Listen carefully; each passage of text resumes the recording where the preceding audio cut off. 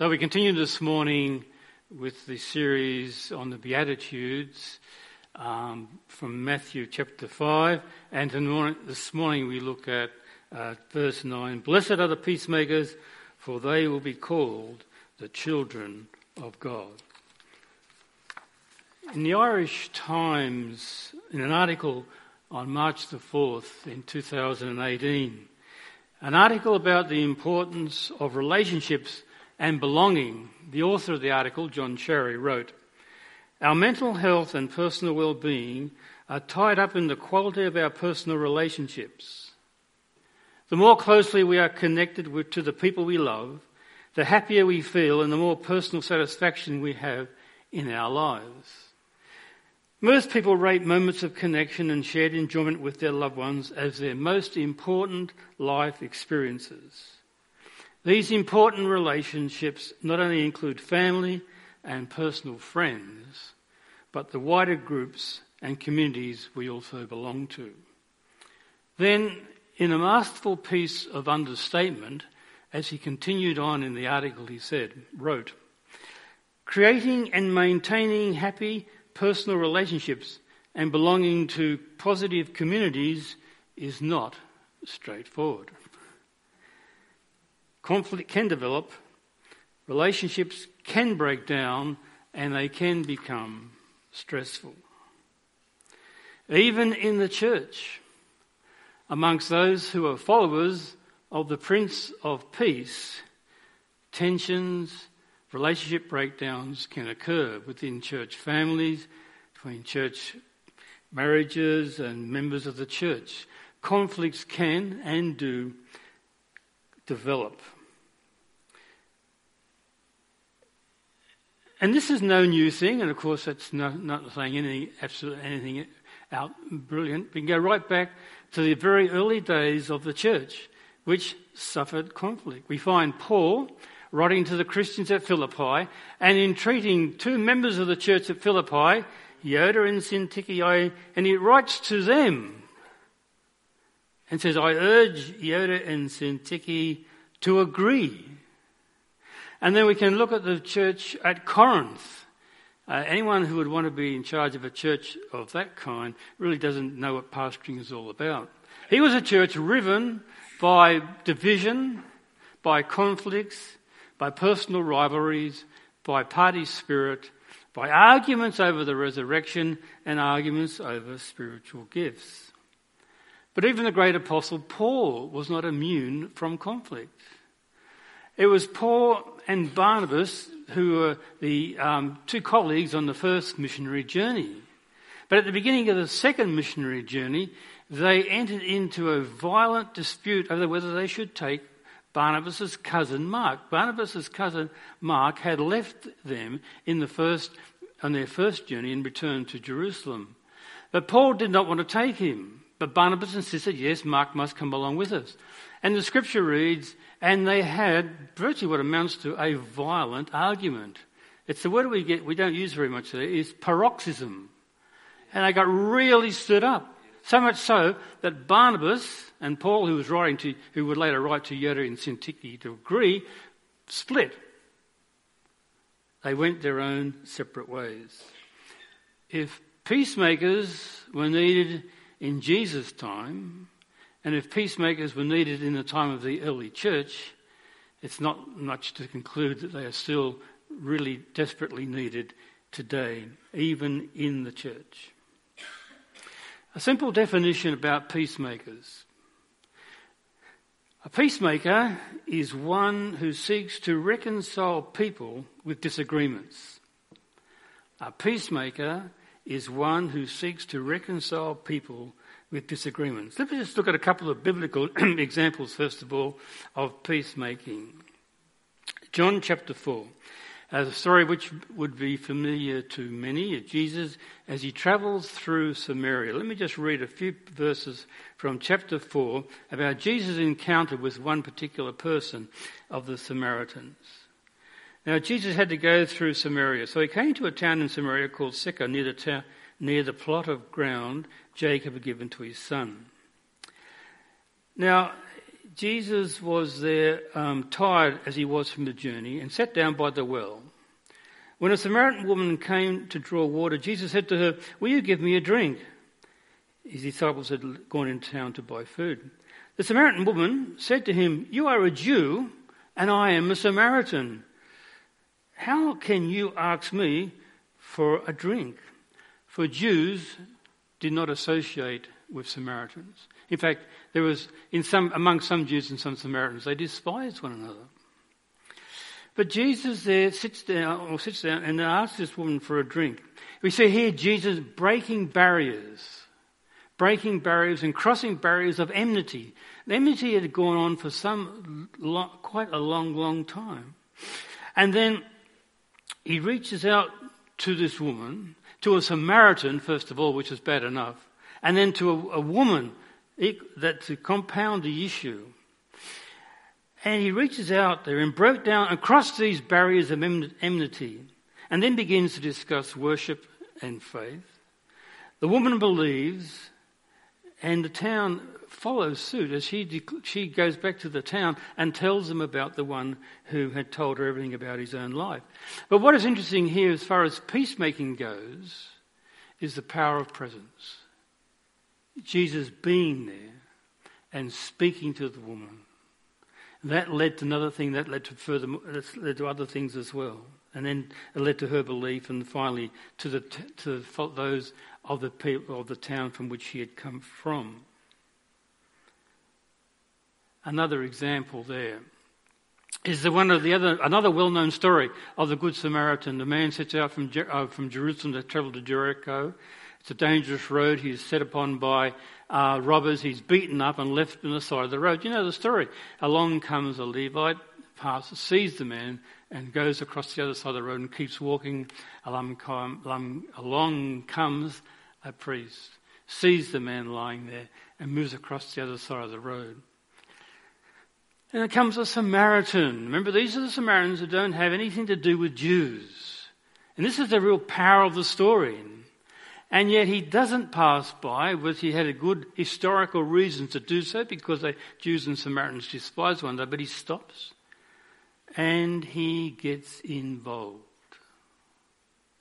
It would have been difficult, I suspect, but he stops, binds up the man's wounds and gets involved. And in both cases, we have the power of being there, of actually reaching out, of speaking to someone who is an outcast or separated, someone who is alienated. And here is a man who actually touches and binds up the wounds. What is further interesting about this, now this is not to say that suddenly there's reconciliation between Jews and Samaritans, far from the case.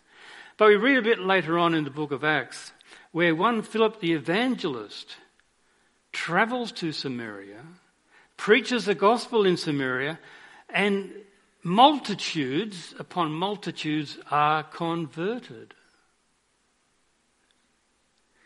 Another example, perhaps which we not normally think of initially about peacemaking, concerns Jesus when he comes into Jerusalem prior to those Passover, which would eventually lead to his crucifixion. One of the things he does when he comes in and prior to having the Passover with his disciples, goes into the temple. Let me just read to you from Matthew chapter 20, I think I've got down here. Let me just check. Oh, it's not as good as 21. I got it still there. Good. 21, reading from Matthew chapter 21. Jesus entered the temple area and drove out all who were buying and selling there. He overturned the tables of the money changers and the benches of those selling doves. It is written, he said to them, "My house shall be called a house of prayer, but you have made it a den of robbers." Now this initially doesn't seem like peacemaking, but it is peacemaking by confrontation. Because there were a group of people, the Gentiles, who were, by the virtue of the fact that one part of the temple area, which they had access to, and the only place they did have access to, had become a marketplace in one sense, where sacrifices were sold, money changing took place. And they were it alienated them. It excluded them. And of course the poor and the poor people as well were being oppressed. So Jesus conducts peacemaking by confrontation and overturns the tables and drives out the money changers. Now, this is peacemaking through righteous anger. But no violence, no physical violence towards people themselves. And so Jesus seeks then to establish, again, to make possible peace, and to make possible peace in the temple, because he says this place was supposed to be a house of prayer for all people. But there were some people who were excluded. And so Jesus seeks to make peace again in the very place where it should be, in the temple which represented the presence of God. So outsiders could share in the peace of God. Now, I gave a simple definition at the very beginning, and there'll be a test at the end, and you won't get out until you pass the test. A peacemaker is one who reconciles people with disagreements. But that definition needs a context, because peacemaking today is a very crowded field. Many today in our society work for peace. It wouldn't have been the case in Jesus' time, but today many work for peace. The United Nations, the world body, in Article 33 of the UN Charter, has a charter which outlines peacemaking. And the United Nations Charter, Article 33 outlines how the Secretary General, the Security Council, and the Assembly itself can be involved in peacemaking. And the United Nations also publishes online a meditation support tool, providing resources for those involved in peacemaking. Within Australia, there are many organisations involved in reconciling conflicting couples and people in relationships. Relationships Australia is one such organisation which spends a lot of time and energy in reconciling or seeking to reconcile people involved in conflict. And there are many involved in the Indigenous, non-Indigenous issues there and seeking to bring about reconciliation there. Peacemaking today is a very crowded field. There's been a lot of controversy in the press, and many of you will be aware of it, over the issues of religious freedom and freedom of speech and all that's been involved. And a lot of that has been circulating around the person of one Israel Folau, former member of the Australian Wallabies team. That's caused a lot of angst, anxiety, a lot of tension, and sometimes we get drawn into that tension. And there seems that in many parts of our community today, there is a lack of peace.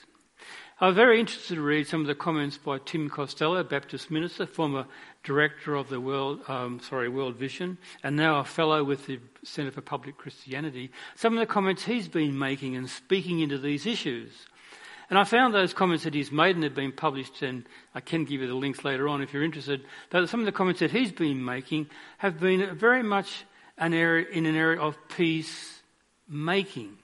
This is peace-making at a national level. And a good example, I think, too. But for most of us, we can't speak into issues at a national level, and our involvement, if at all, will be with on an individual basis. But these organisations do good work, and they're organisations which we can, if we're able to support. So peacemaking is a very crowded area. So I think we need a context for Jesus' words today. Matthew 5, and the context comes as we look again back to the passage. Blessed are the peacemakers, for they shall be called children of God. At the very beginning of the Sermon on the Mount, Matthew records how Jesus gathered the disciples together. They're on a mountain, and the disciples came to him. And they were the ones to whom Jesus was speaking. But we read a bit later on at the end of the recording of the gospel of the Sermon on the Mount, in chapter 7, where the crowds listened in as well. So the disciples were there and Jesus was teaching the disciples. But the crowds were listening in. Both disciples and crowd were being called to make a decision whether they would be following Jesus Christ. What am I saying? What we're saying here then, in the context of this, which we find the Sermon on the Mount, on the context in which we find the words of Jesus, blessed are the peacemakers, we find that peacemakers work for peace in the name of God. Because that's how God's family lives. God is, at least twice, and maybe on some more occasions, God is called the God of peace. And God has made peace possible through his Son, through reconciliation. Paul wrote and reminded the Roman Christians and us today, we today to whom Jesus speaks, therefore, since we have been justified through faith, we have peace with God. God makes peace possible through his Son, makes reconciliation available. God's agenda is peace. So this justified that we have by faith peace with God is the starting point for Christian peacemakers. Our peace with God, achieved through Jesus Christ, by the God of peace, is the place from which we start. Now, I would say that the text is fairly straightforward. Blessed are the peacemakers, for they will be called the children of God. And it doesn't need really much elaboration. You may ask, well, what am I doing here, standing here, and you're looking very politely at me. But it doesn't. I mean, it seems fairly straightforward, as I think. Maybe I've missed something. But I think the text is straightforward. But practice of peacemaking is problematic. The doing of it is where the issues really begin to press in upon us. Why don't I do more in the area of peacemaking? Why don't I get more involved than I do?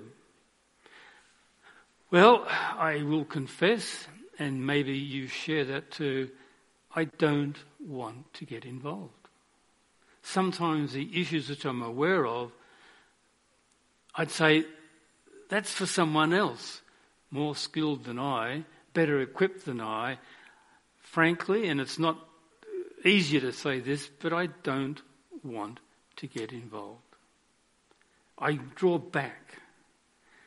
I'd rather be a peace liver, and I agree with peace and I like it in principle, but the doing of it can be so difficult. We might be rejected. It may involve confrontation. And sometimes peacemaking does come through confrontation, as we saw with the case of Jesus. Maybe misunderstood. And all these thoughts flow through my mind. And it's easier just to sort of, maybe that's another one, someone else's problem. Maybe I'll pray, but that's it. Peacemaking can involve, and does involve, I would suggest, patience. Peacemaking can take time. Be easy to think, well, just a prayer and that's it, that's finished, or just a few words here and there. But peacemaking can take time. Paul and Barnabas did reconcile, but it took some time. Paul was reconciled to Mark, but not straight away. It did take time. Peacemaking can involve risks. It can involve, and sometimes does involve, moving outside our comfort zone. Moving into areas in which we don't feel entirely at home with. Moving into places where we'd rather not necessarily be. And I mean, Who wants conflict? If you do, well, maybe we should have a little talk. I don't really. Who seeks it out? Some people might, but keep it to yourself.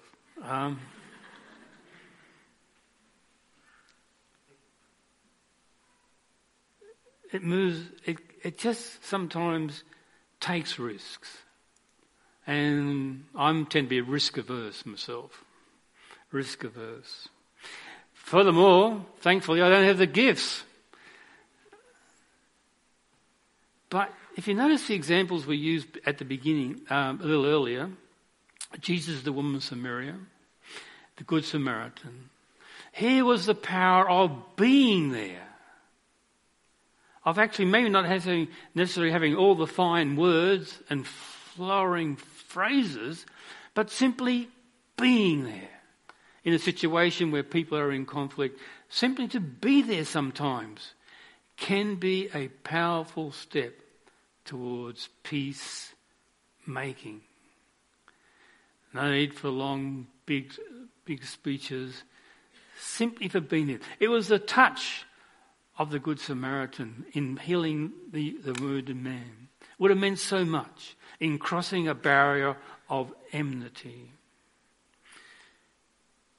The power of presence. We overlook it. Oh, who am I to be involved in such a situation as this where people are in conflict?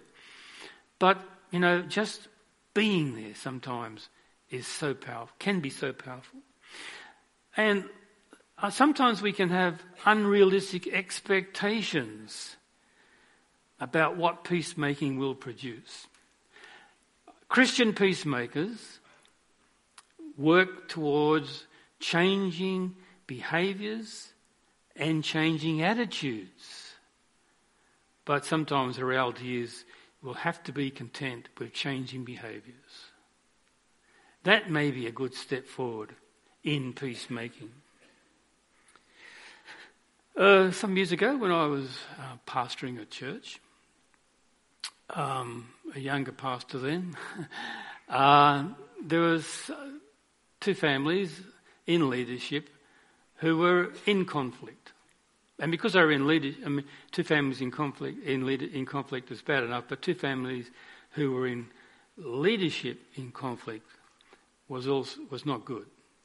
And I was a young, inexperienced pastor, and struggling to know what to do, because these are two very strong families as well. So I couldn't let the situation go on. So what I did was I organised for the two families to get together, and we had a meal together, and we shared around the Lord's table together to bring them, and I got them talking to one another, and we shared the communion together. It's pretty, you've got to be pretty desperate when you argue at the Lord's table. And so I got them talking together. And at the end of the evening we were spent together, was feeling, quietly pleased with myself. Steps had been made, I thought, two very strong families. And so I went to bed, pastoring. I can do this.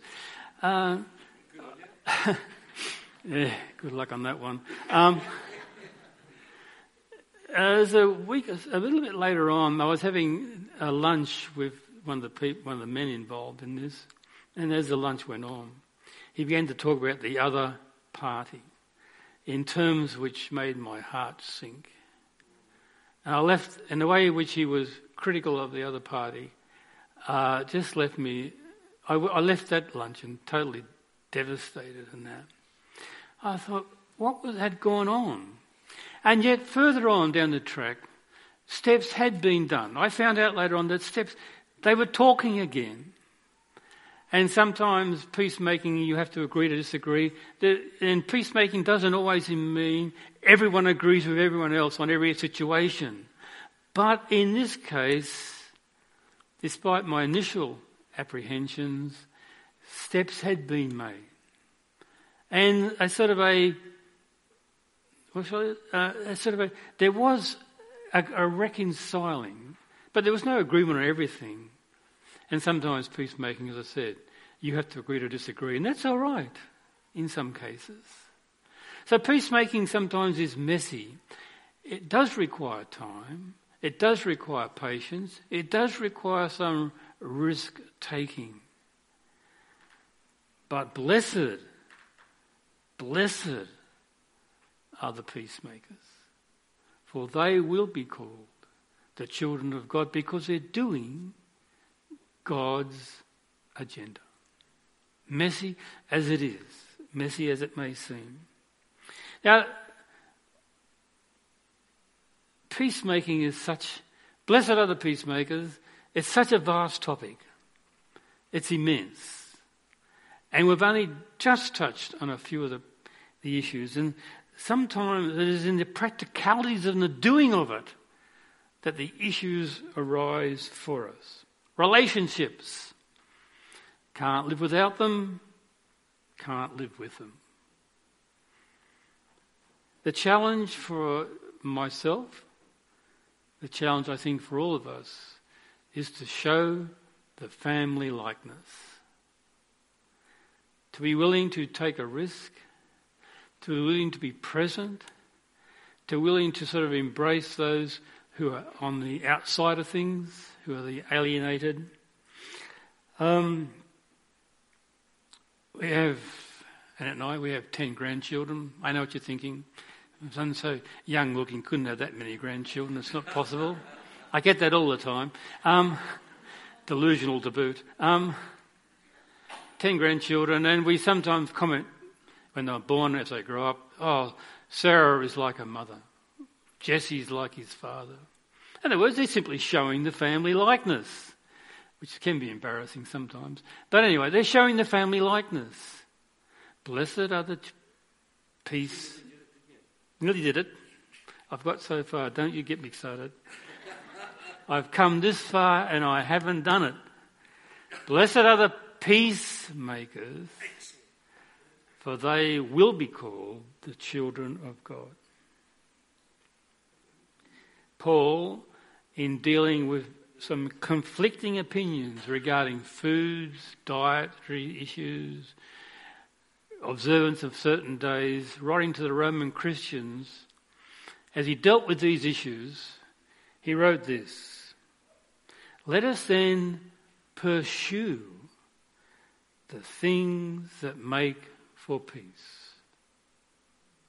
The things that make for peace. Let's pursue. Let's be intentional.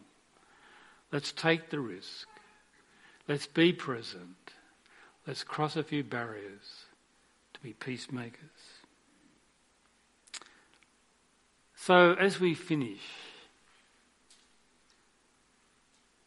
let's pray. I want us to pray 2 prayers, quietly. First prayer is, we may know of situations of conflict.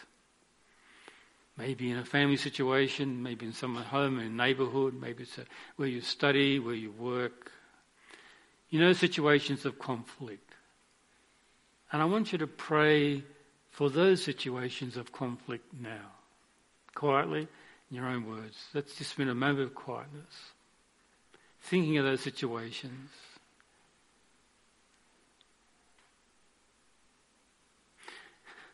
That the God of peace may be at work in those situations.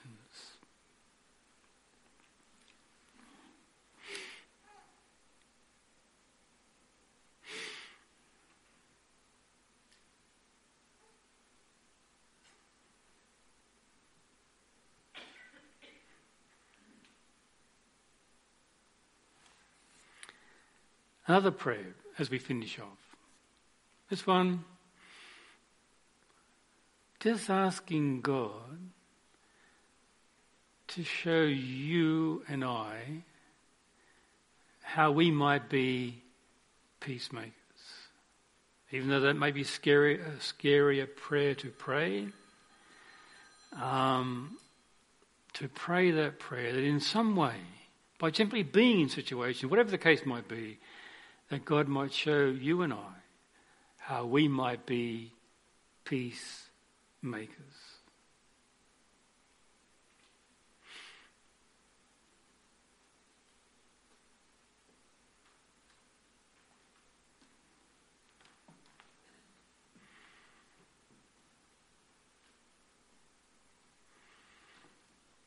And so, Lord, as we go to another week, with all that it will hold, and some situations of conflict, tension, grant us the grace to show the family likeness and to be peacemakers.